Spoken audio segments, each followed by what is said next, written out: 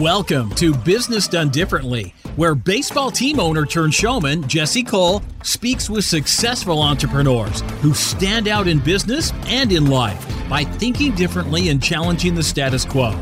We believe whatever is normal, do the exact opposite, and that normal gets normal results.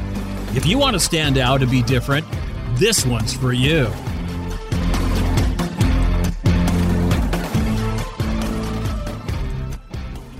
I am absolutely fired up today to have the one and only Ken Blanchard on the show.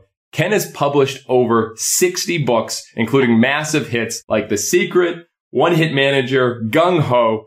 But his books, The Raving Fans, Whale Done, Simple Truths of Service, which we simply just call Johnny the Bagger here, have been arguably the most impactful books on my entrepreneurship journey and the Fans First team here. Ken has been a mentor from afar, and I am so thrilled to connect with you and share your wisdom with my listeners. Ken, welcome to the show. Well, thank you, Jesse. It's just a joy to be with you because I think this whole country is built on entrepreneurs, and I hate when people pick on business people because we create jobs. And for you to go from nothing to pulling this ball club together and selling out and that's just great. And it's because of your theme about customers first. Yes, 100%. And I'll tell you, I want to share a little bit our journey because I believe you live your brand. And, I sent you a letter about 3 years ago, just thanking you for the impact that you started to make on our company. And you fired back a handwritten letter with a couple extra books. And I was just blown away. Very few people write back with another handwritten letter. And then a few years later, after we got out of the airbed and started having success, I sent you another thank you letter and you called me. Ken, I remember vividly, I was driving home and I get this call from California. I was like, I'll answer it. And you go, Jesse, it's Ken Blanchard. And I think there's so much to said about you're actually living what you share with the world. And I just want to thank you for that and make sure the listeners know it's not just saying what you believe in, it's actually living it. Yeah, I think that's important, and one of the things I've really gotten into lately is we developed a 12-step Egos Anonymous program because I think the thing that keeps people from being real with others is they get their ego in the way, either with false pride when they have a more than philosophy where they think they're brighter than and all, or they have a less than where they have self-doubt and fear. A lot of people wouldn't think that's an ego problem, yet it really is. And the reason I think the ego is the biggest addiction, the people who have self-doubt and fear, what do? They go to outside agents like alcohol and sex and drugs and all to build themselves up. But it's interesting about the false pride types, which everybody says, yeah, I know their ego. But Thomas Harris wrote a book years ago called I'm Okay, You're Okay. And he said the worst life position is I'm okay, you're not, which is false pride.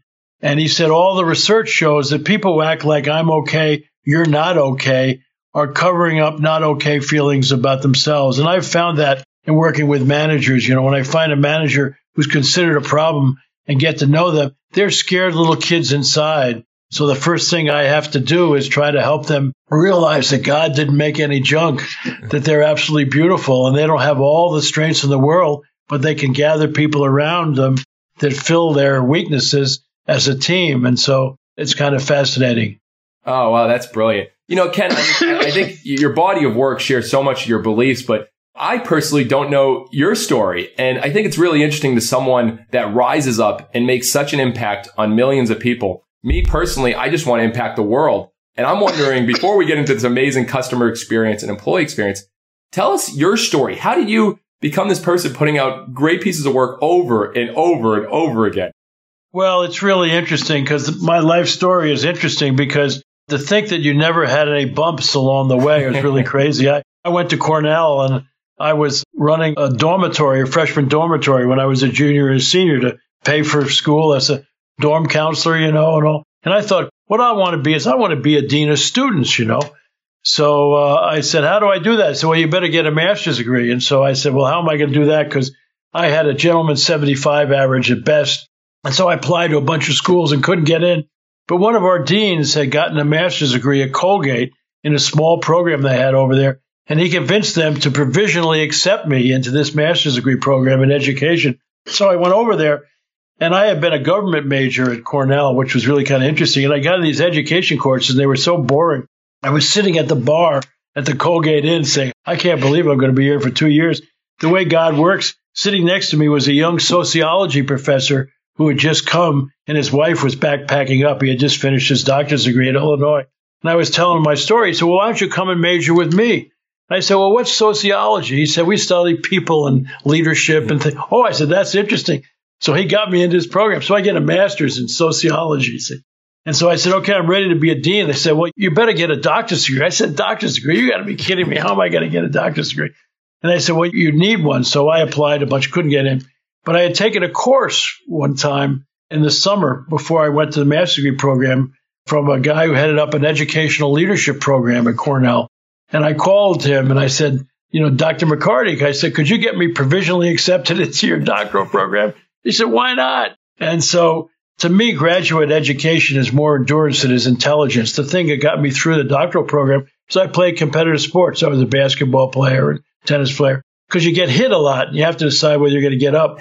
And so I just drove my legs and all. And I said, okay, now I'm ready to be a dean, And I went to their big national convention, had a great interviews at Dartmouth, Wesleyan, Northern Illinois, and some other. They all were going to invite me to campus, see.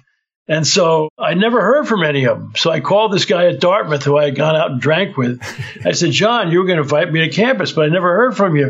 And he said, Ken, I feel bad. I should have called you, but you got 2 terrible recommendations in your placement file. This is the years when you would ask people to write recs, but you couldn't look at your placement file. And I said, from whom? He said, the dean of students and the associate dean. I said, oh, that's very helpful. I said, what did the dean say? He said, Ken Blanchard's a wonderful guy. He said, but don't let him near the faculty. He's got no academic interests. And I said, God, that's really great. I took a course from him. We called it Sleeping with Stan. It was terrible. See? And I said, what did the associate dean say? He said, Ken Blanchard's a wonderful guy, not particularly intelligent, but a wonderful guy. So I'm dead, see? So I go back to the bar, and there's a guy there who's getting a doctor's degree in organizational behavior, and he had been at Harvard Business School, and I had met him before, and I told him my plight. He said, well, a guy who was an associate dean at Harvard Business School just went to be president of Ohio University in Athens, Ohio. Why don't you write him and tell him your situation? So I wrote Vern Auld, and he sent my credentials to the dean of the business school. And I get a call from Harry Everett, and he said, Ken, you got a crazy background, but I'm looking for crazy people, because he thought it was stupid that we taught business administration, educational administration, hospital administration. He said, why don't we get a graduate program in administration and then have a course on institutional settings? So I went initially as assistant to him. And so when I got there, he said, Ken, I want you to teach a course. And I had never thought about teaching because my faculty told me that my writing wasn't academic enough. And I found out later you could understand it, but it was confusing to them because I talked really plain language, And he said, well, I don't care about that. And Paul Hersey had just arrived as chairman of the management department. He put me in Hersey's department to teach a course. After 2 weeks, I come home and I said to my wife, Margie, I said, boy, this is what I ought to do, is be a teacher. I said, this is really great. And she said, yeah, but what about the writing? I said, we'll figure something out. And so I had heard that Hersey taught a great course in leadership. And so I came up to him in December 1966 and said, Paul, do you mind if I sit in your course next semester? He said, nobody audits my course. If you want to take it for credit, you're welcome. And he walked away. And I thought, that's really something. I had a doctor's degree and he didn't, and he's making me take his course. So I talked to Margie and she said, well, is he any good? I said, he's supposed to be great. She said, well, get your ego out of the way and take his course. So I went and signed up and I wrote all the papers. And in June 67, Hersey comes into my office and he said, Ken, he said, I've been teaching leadership for 10 years. I think I'm better than anybody. But he said, I'm having trouble writing. He said, it's not my real thing. And he said, they want me to write a textbook. But I've been looking for a good writer like you who understands the field. I had done my doctoral dissertation on Fred Fiedler, who was the first situational leadership guy. And he said, would you write a book with me? And I said, we ought to be a great team. I'm not supposed to write and you're having trouble with it. So let's do it. So we wrote a book called Management of Organizational Behavior, Utilizing Human Resources. It was great because the students loved it because Paul and I didn't know any big words, And so I went to the dean and I said, I quit as an administrator because I got a book. I'm going to be a faculty member. And he said, you can't quit. I said, why not? He says, because I was going to fire you. I said, fire me? He said, yeah, because you're a lousy administrator. And so which I was. And so it was a photo finish between him firing me and all. And so I ended up staying. And then a bunch of my buddies went to the University of Massachusetts, to the School of Education. They had Dwight Allen had come there. It was a really great, innovative educator. And so they said, you ought to come here. So I switched and went to UMass in the School of Ed and taught there and all. In 1976, I got full professor with tenure early, because I was out publishing people and we were doing all kinds of stuff, Hersey and I. And so I went on a 1-year sabbatical leave to San Diego. And after several months, I was going to write another edition to the book that Paul and I were writing. And then we were writing a book called The Family Game, a situational approach to effective parenting. And so after a couple of months, my wife said, we're really going to go back to Massachusetts. Summer in Massachusetts is 2 weeks of bad skating. And I'm from Massachusetts originally. I know all about Massachusetts. I know. So that was 42 years ago. And we ended up out here and ran into a group called the Young Presidents Organization, YPO. You have to become president before you're 40 years old. And I did some sessions for them and they adopted me and said, you're one of the greatest presenters we've had. What are you going to do at the end of the year? We said, we're going back to the university. He said, no, you're not. You're going to start your own company. We said, how are we going to do that? We can't even balance our own checkbook. Yeah. And they said, we'll help you. And 5 presidents volunteered to be our advisory board, one from Oregon, one from San Diego, one from Mexico, one from Pennsylvania, one from Illinois. And they flew out and helped us set up the company. And this year, we're going to be celebrating the 40th anniversary of our company, which is really kind of amazing. But I went on pretty long to tell you the story, but people tell me, what does it take to be successful? Well, you got to keep your head up and look for opportunities. And if somebody hits you, just bob and weave and go on. And in 1980, we're invited to a cocktail party by Adelaide Bree, who wrote Visualizations, directing the movies of your mind, one of the first people on self-curing yourself of cancer. She had a party of authors in town. And since I had this textbook, I qualified. So I go there, and Spencer Johnson was there, and my wife Margie met him, and Spencer had wrote children's books, this whole series called Value Tales, the value of courage, the story of Jackie Robinson, the value of determination, the story of Helen Keller, the value of honesty, the story of Abe Lincoln. So Margie hand-carried him over to me and said, you guys should write a children's book for managers. They won't read anything else. And so Spencer was working on a 1-minute scolding with a psychiatrist on disciplining kids. And I invited him to a seminar I was doing next week, and he sat in the back and laughed, came running up at the end of the day, said, forget parenting, let's do the 1-minute manager. And so because he was a children's book writer and I'm a storyteller, we decided to write a parable about a young man searching for, and we met the second week in November. We had a draft of that book by the time we were going to the Rose Bowl at the end of December. It kind of wrote us. And we gave a draft to people to read, and they loved it. So I said, Spencer, we got to go to New York and get a contract. He says, no way. He said, they'll beat us up and take all the money because they don't know who we are. Yeah. And he said, let's self-publish it. And we did. And a friend of mine was the head, Dick Gavin was the head of the National Restaurant Association, their big convention. And he let us give a keynote speech. We sold 1,500 copies of the 1-Minute Manager at the back of the room, and we sold 20,000 copies with no advertising, just from clients that I had and all. And so when we went to New York, we had a track record, we had endorsements and all, and we were on the Today Show in 1982, Labor Day, went on the bestseller list the next week, and never left for 2 or 3 years. And so that's went crazy, and it helped us build our company. And also, that's kind of a fairy tale story. But I said to all of your watchers, don't let people discourage you and all. Just bob and weave until you finally find out something that you're confused about between work and play. People ask me, I'm just going to be this year, Jesse, celebrating the 59th anniversary of my 21st birthday. And people say, when are you going to retire? And I said, when they take me up, because why would you retire? I wrote a book, Refire. Yes. Make the rest of your life the best of your life. And so you got to keep on going. It sounds like you and your wife refired. Oh, constantly. I mean, we're living with so much passion. And, I think the great thing from what you just shared is, you talked about storytelling a little bit, but really it was the simplifying. I think what you were able to do, you said you worked with a children's author into your ideas and put into one. And that 1-Minute Manager now sold millions of copies. And, before we get into really the experience and the customer experience, like that's what resonated with me. Every speech that I give, Ken, I reference raving fans because I can tell the stories in the book because it's so simple. I think a great point is just the simplifying. Yeah. Why doesn't everybody do that? I mean, you made it so easy and that's why you're having success. Every book, it's like I can read it in one day and I get the message. Yeah. Well, let me tell you the background of raving fans. I mentioned to the Young Presidents Organization, Sheldon Bowles was a YPOer from Winnipeg in Canada, see?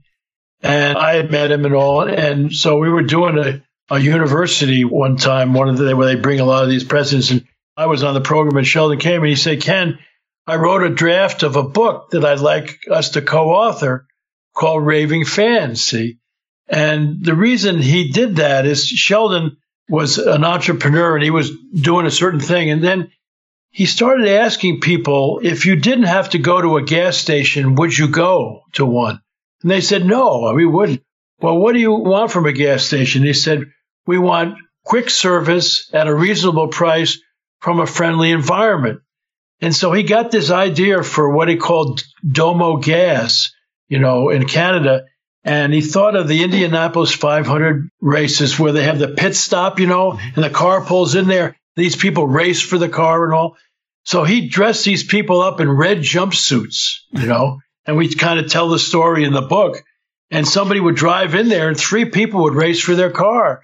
One would be cleaning the outside and all. Somebody would be pumping gas and somebody would ask him to open the window and give him a cup of coffee and a donut or something and say, could you step out and I'll dust bust your car, And people just started saying, you got to go to this Domo Gas. I mean, it's crazy because he said raving fans are people who are so excited about what you do that they want to brag about you and they become part of your sales force. Mm-hmm.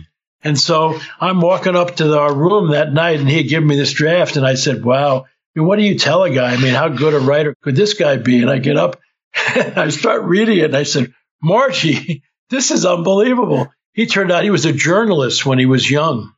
So together with what he came up with and integrating with my ideas, we wrote Raving Fans. But the essence of it was in Sheldon's story. Yes. So it's amazing. That's what I try to do is find people with a story that needs to be told. And how can I help them story? Like I wrote a book with Colleen Barrett, became president of Southwest. Yeah. After Herb decided, Herb just died. I don't know if you knew that. Yes. Herb Kelleher. It was really sad. What a fabulous guy. Mm. But I had to meet her because, she started as his executive secretary in 1967. Yeah. And he just brought her up and then she put her in charge of customer service. And then when he wanted to step down, he said, Colleen, you be president, and she was unbelievable. Yeah. It's fascinating because obviously everything since we read Raving Fans has really changed our mindset. Envision that perfect experience for the customer from the first time they see you to when they leave, because that last impression leaves a lasting impression. And coming to a Bananas games, we always share, we have a pep band outside. We have our banana-shaped tickets that are scratch and stiff like bananas. We have a senior citizen dance team called the Banana Nanas dancing. I mean, it's a whole circus as you come into our ballpark. And I'm just so fascinated on some of these stories that you've shared, like Johnny the Bagger. We have everyone on our staff read that. Now, did they just come to you and then you kind of put that together? Like, it's just such a simple concept. Take everything in your business and make it amazing. Well, Barbara Glanz, who I wrote that book with, she was given a session for a big grocery chain. And in that session, she had all the frontline employees. She said, now go home tonight and think about how you can make a difference for your customer, because every one of you, I don't care what your job is, you could make a difference for your customer. And so Johnny was a kid with a, kind of a learning disability and all. And he went home and he told his father that this woman came and he was a bagger. How could I make a difference? She said, we all can make a difference. So he and his dad started to talk, and Johnny used to love to collect sayings. And so his father said, well, this would be a great idea. They thought. And so they took one of his sayings a day and made, 150, 200 copies of it. And Johnny would sign the back of it and put it in a paper bag. And when he would finish bagging somebody's groceries, he'd reach in and say, I'd love to have you have my saying for the day. And it was unbelievable. In fact, the manager of the store called me and said, you won't believe what Johnny's done to our store. The other day out there and Johnny's line is way back and I'm trying to say, go in other lines and all. And people said, no, I'm not going to get it. I want to get Johnny's, quote saying for the day, and it's just shows you that if every human being does it, they can make a difference. And what you did really too, you and your wife, is you followed the first secret of raving fans, which is you need to first decide what kind of experience you want your people to have. Most people say, well, why don't you ask your customers first? Well, you ought to have a vision of it. So the first one is to really kind of decide what you want them to do. And then the second one is now ask the customers, okay, based on what we're doing, what are we missing? What else would you want? And then you can see where that fits in and you can add their ideas. So we call that discover the step. Yeah. And then the last one is to deliver, which is to create it. And that's why you're doing so well. I mean, if everybody would realize that, they would just be able to kill the customers, because the customers would become raving fans of yours. 100%. I think that is so brilliant. And you say, what Henry Ford said many years ago, if I asked people what they wanted, they'd say faster horses. Or, I'll give the customers a car of any color they want, as long as it's black. Those are two of his famous quotes. Yeah. We realized what the friction points were. And at a ballpark, Ken, if you've been to a stadium, one of the things that happens is you get nickel and dimed. All of a sudden, you pay $5 for a burger, $6 for this, $4 for this. And so what we decided going into this is we're going to create the best experience with all the tickets, all you can eat. Every ticket includes all your food, all your soda, everything for $15 and all night. Wow. And so we eliminated that. So we didn't ask, because if you ask the customers, I guarantee they would say, no, I don't want them. I'll buy what I want. I'll buy whatever I want there. But then they leave spending a lot more money and frustrated. So we eliminated that. We didn't ask them. And then we just kept going. How did you make any money, though? We figured out that later. I think part of when you just started writing books, you do and then you learn, right? That's right. Yeah, because for $15, they could eat up your profit the whole night. But, it didn't happen. And getting into the model, not everyone can eat 3, 4, 5 burgers, but they're having a great experience. So we envisioned it from the beginning to when they leave. And we realized that many people, baseball is long, slow, and boring. How do you make it more exciting and have dancing players? And it's a lot because of your raving fans concept and the Johnny the Bagger. We talk to everyone on our staff. What station? What can you do? I mean, we have the players deliver roses to little girls in the crowd in the middle of the game. And it's just all those type of things inspired by you. So my question is, I love stories and other examples. Are there other ones from all the companies that you've worked with that are like, wow, they're really putting into play some of these amazing customer experiences that you've seen? Obviously, you got Southwest and what they're doing, but have you seen any others or maybe that you're doing with your company? Well, I think that what you really need to do is make sure that everybody understands it, And so when we brought raving fans into our company, one of the things we said is with each department, why don't you, if you're going to believe in raving fans, is name your department based on what you're doing. So you walk on our front door and the receptionist, it has a sign as directors of first impressions because that's their job, In our shipping department, they call themselves fulfillment because their job is to fulfill the promises that the sales folks. And so I think you're really key is that you have to first have the vision of the thing, but then you involve people on how they can kind of implement it and all. We did that with the San Diego Padres, and they're considered one of the best customer service stadiums. We went down and we built a whole vision down there, and you'll see on the walls down there, they have their 4 values, in a form of a baseball. Their first value, of course, is safety because of the business that they're in. And then they talk about caring for the customer and all these kinds of things. And it really, this makes a difference. And you get people excited about it, but you got to make sure that it continues as the management changes. And it's kind of hard. One of the things I've often said is that I think companies make a mistake bringing an outsider in to take over the presidency and all, because number one, they don't know and love your people.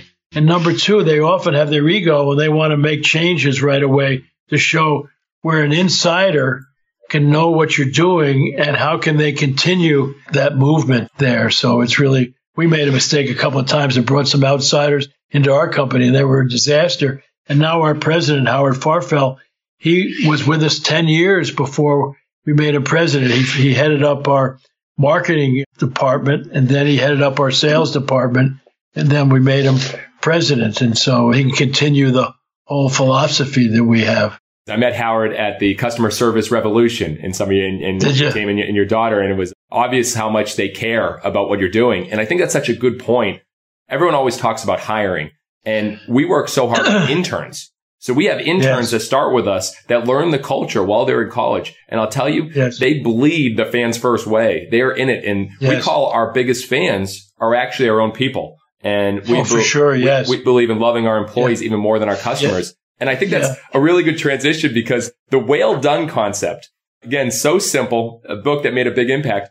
The recognition in just the world right now, I feel like, is so down from what it should be. And the simple concept, if you could share how well done came about, because that's made an unbelievable impact on our team. Well, it's really interesting with well done. Let me just back up one thing before. But Gun Ho, again, I did with Sheldon Bowles, and because what happened is people would say, we're really excited about raving fans and all that kind of thing. But how do you create raving fans in an organization where they're not into that and the top management isn't into that, And so the first aspect of Gun Ho is a visionary one, It's a fun story about this gal that takes over this company.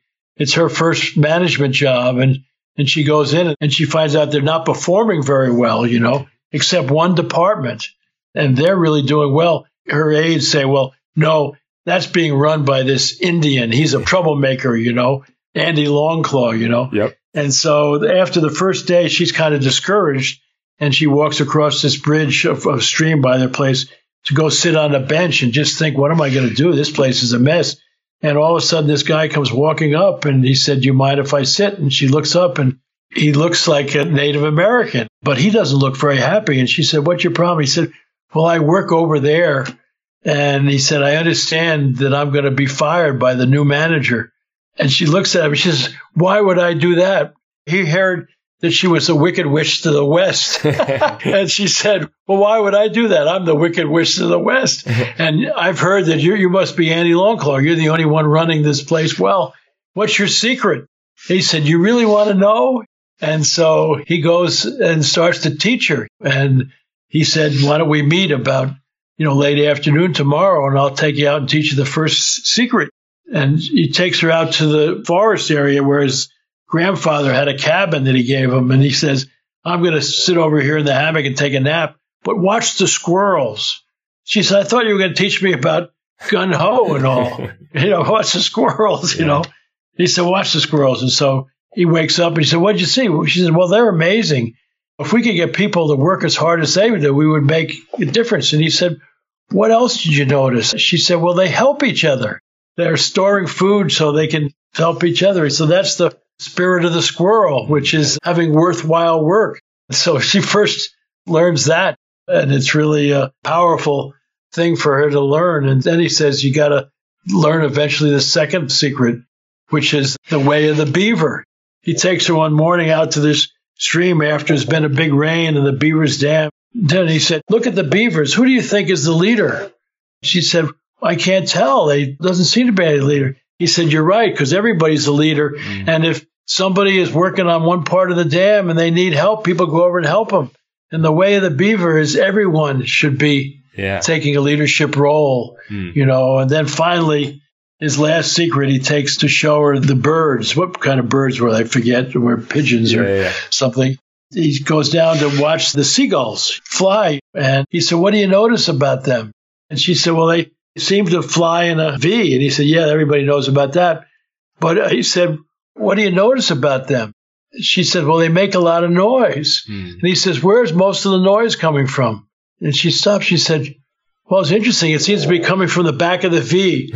And she says, yes, because they're cheering on the people up front because they're cutting the wind. And that's where the hard work is, And so, again, it was a great parable story, but it really is key.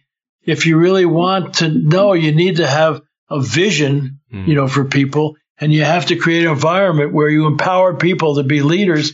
And then what do you need to do? You need to recognize them, And of all the things, Jesse, I've taught over the years, if somebody said to me, Blanchard, I'm going to take everything away but one thing, what would you hold on to? The second secret of the 1 minute manager, which is about 1 minute praising, which is wandering around and catching people doing things right and encouraging them and all.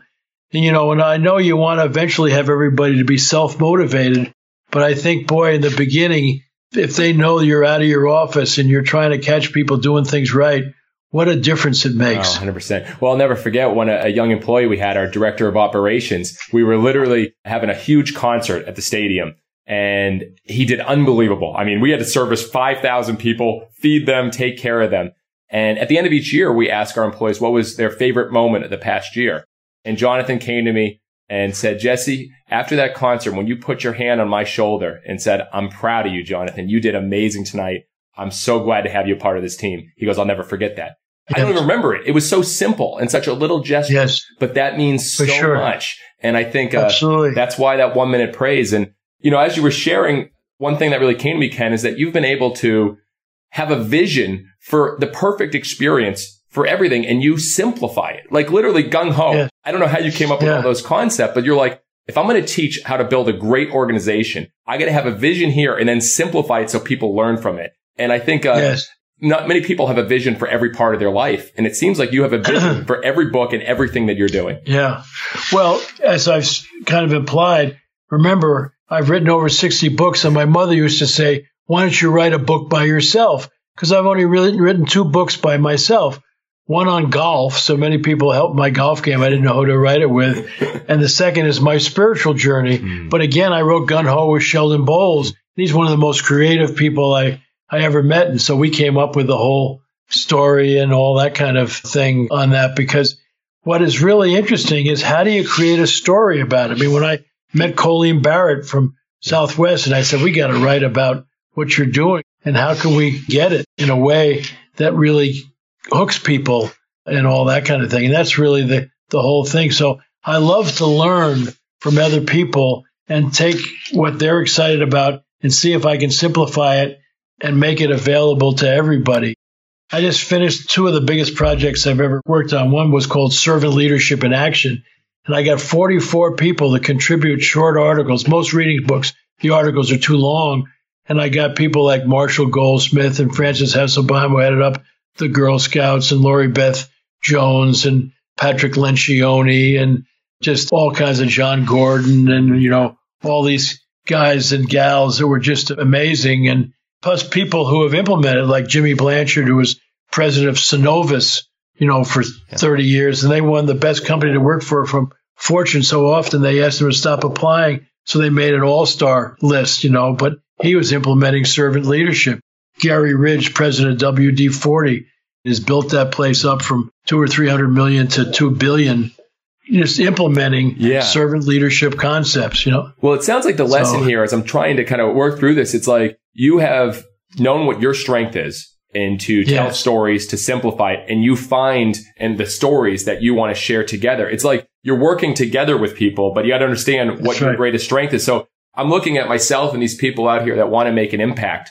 What can we take from your journey in the sense of, I've written 60 books, but you just mentioned only 2 really solely by yourself. What can we take from that? Well, I think what you can take from that is you're only as good as the people around you. One of our favorite sayings is that none of us is as smart as all of us. And where I've found companies and problems is when the CEO and other people think all the brains are at the top of the organization, and they just forget that the people there, God, they're the closest to the customer. They know. And so in servant leadership, there's 2 parts of it. One is vision and direction and goals. You need to set that vision.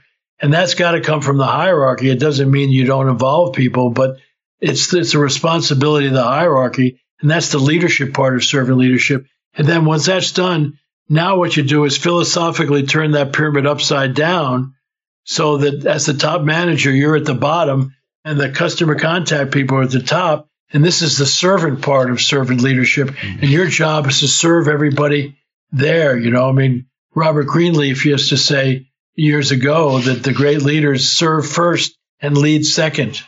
So that's really what you've all tried, you and your wife have done. You had a vision but then you keep on going to your people and saying, you really are the boss. You're the ones that deal with our customers. You're the one taking flowers to the kids and all that kind of thing. And they just love that because it makes sense. And I'm working on a book now called Duh, which is why isn't common sense common practice, because what you're doing that's common sense.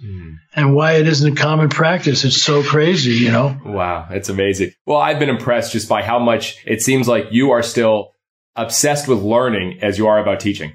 Yes, it's really exciting. We just finished the second edition of our book, Leading at a Higher Level, with the 25 of our consulting partners and colleagues, which says all the ways that we try to implement servant leadership. Servant leadership in action really is the mindset. It tells why you should be thinking this way. And leading at a higher level is really the skill set. What do you need to do? And we have 4 sections of that. The first one is to have the right vision and target. And then the second is to treat your people right, because the best companies like yours realize your number one customer is your people. If you take care of your people, empower them, love on them, then they go out of their way to take care of the second most important customer, the people who use your products and services. Then they become raving fans, and that takes care of the bottom line and the profit part of the game. And so it really is powerful. And so the servant leadership in action is the mindset, and then we move to the skill set. So it's vision and direction, then take care of your people, take care of your customers.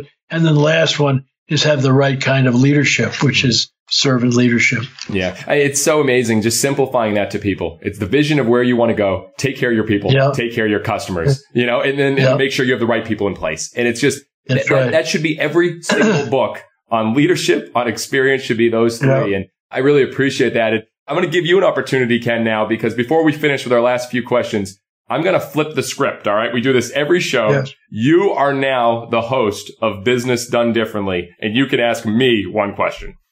Well, where did you and your wife get the insight besides reading books? I mean, to really do what you're doing? You guys must be learners and all. But what was the motivation for you all? What got you to do this? Because you're a perfect example of servant leadership in action and all the things we talk about. Thank you. I mean, I don't share it enough, but I think being a sponge, but a lot of times you have to be forced into that. Sometimes you have to create your own friction or built friction. So when I first started at 23 years old with a team out of Gastonia, there was only $268 in the bank account, and there were only 200 fans coming to the games, and the team had lost over $100,000 a year, and we had no options. And so I couldn't pay myself. So I literally I just started reading, and your books were one of the first on the list. I started reading everything about marketing and customer experience. And then from there, I believe in being a sponge, not just in your own industry, but getting so far out of it. We go to conferences like Customer Service Revolution and cruise ships. We don't go to baseball conferences. We learn from the others. So we had to be a sponge or we wouldn't have been successful. And I mentioned it earlier, Ken, I think you got to do and then learn. I mean, you would have never known if you didn't put your first book out there.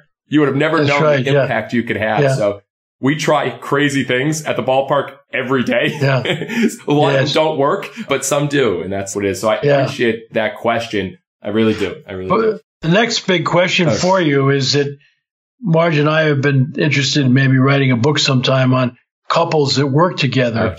Because with the whole concept of marriage and divorce and all, you would think that working with your spouse would be a conflict and all. And how have you made it work with your wife? And Marge and I have worked together for over 40 years, and she's good at things that I'm not good at, and I'm good at things that she's not.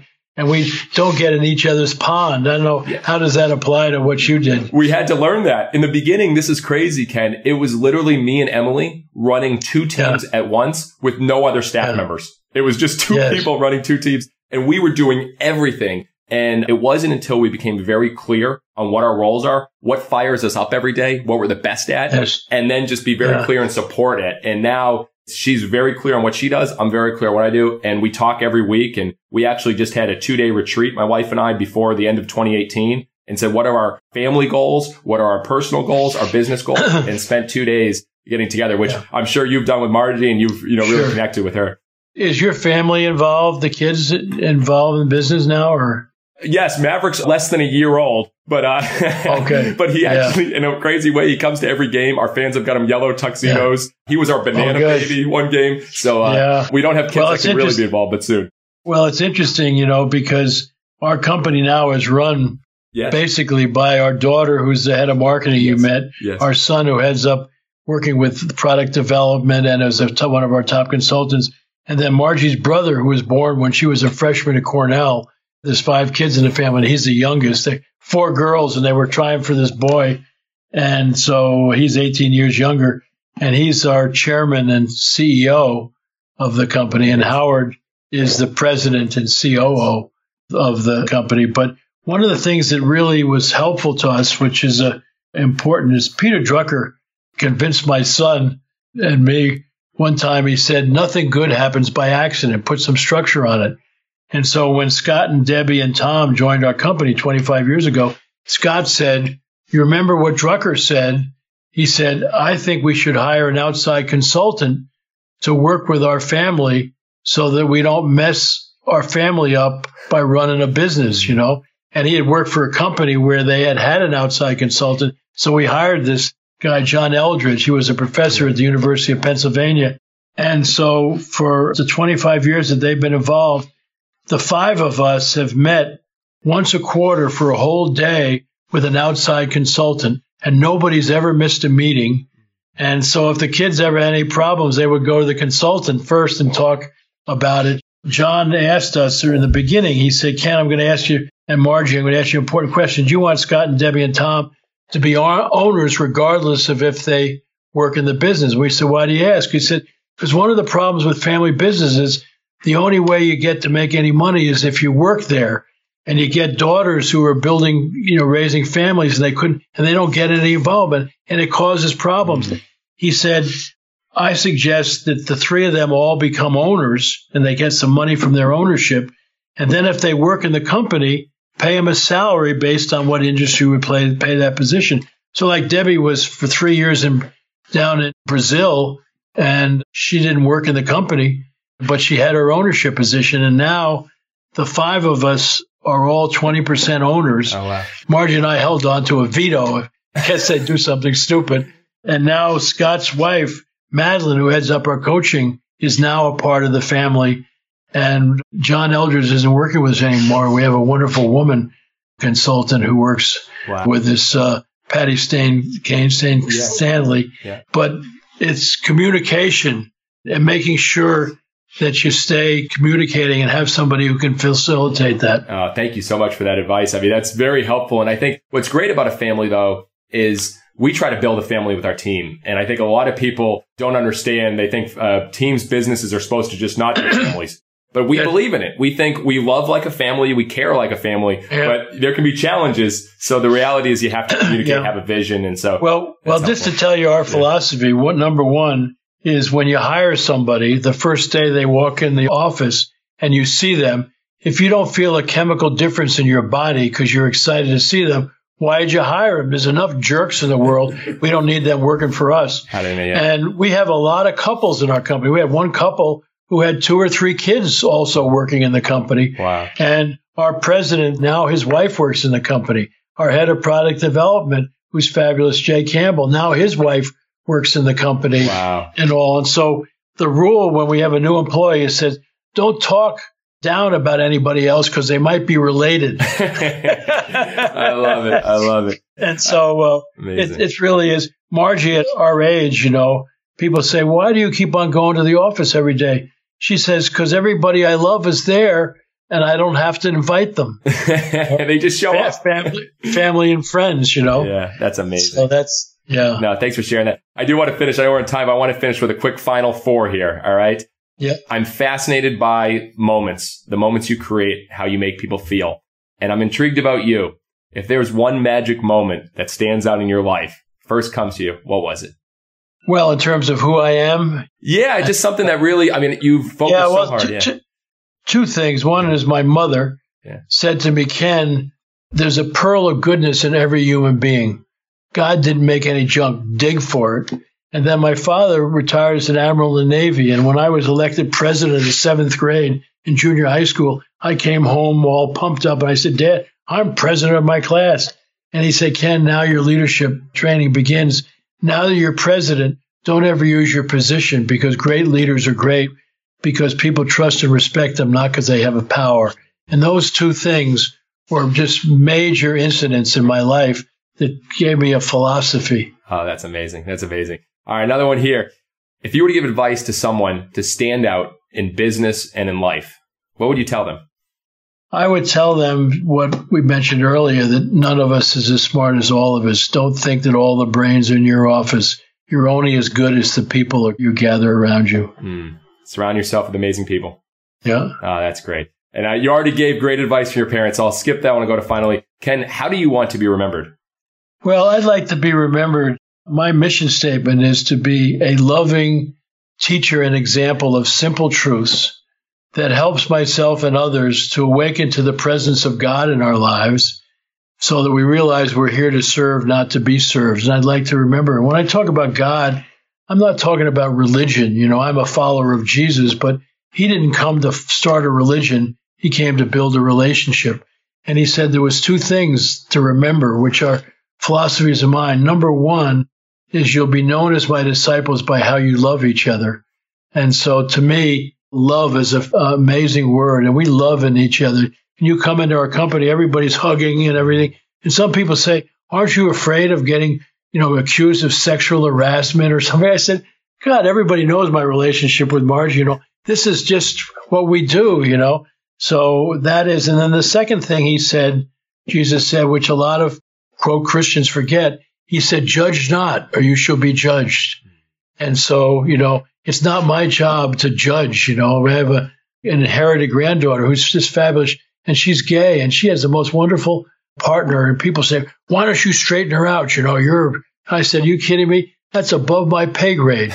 My job is to love on them. I mean, why am I sitting around judging what people are? People are beautiful. Yeah. It's not my job to tell them what they need to be doing. My job is to love on them and to not judge them. Oh, geez.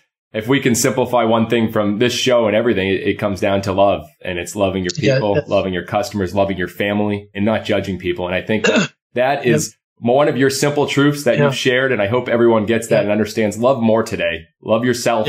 Love others. And Ken, I can't tell you again how much an impact you made on me. It's been an honor talking with you today. You're going to continue to make an impact on me, the people who listen to the show, and our team and my family. So thank you. Is there anyone else people can learn more? I mean, you're so out there everywhere, but where can people learn more or connect with you or what you're doing? Well, they just can go to kenblanchard.com, or we now have a thing called kenblanchardbooks.com if they want to check out our books. And I also have a ministry called Lead Like Jesus, not to convert people, but to realize when I started to read the Bible later in my life, I laughed because everything I had ever taught about leadership, Jesus did with these 12 incompetent guys he hired. You never would have hired that lot.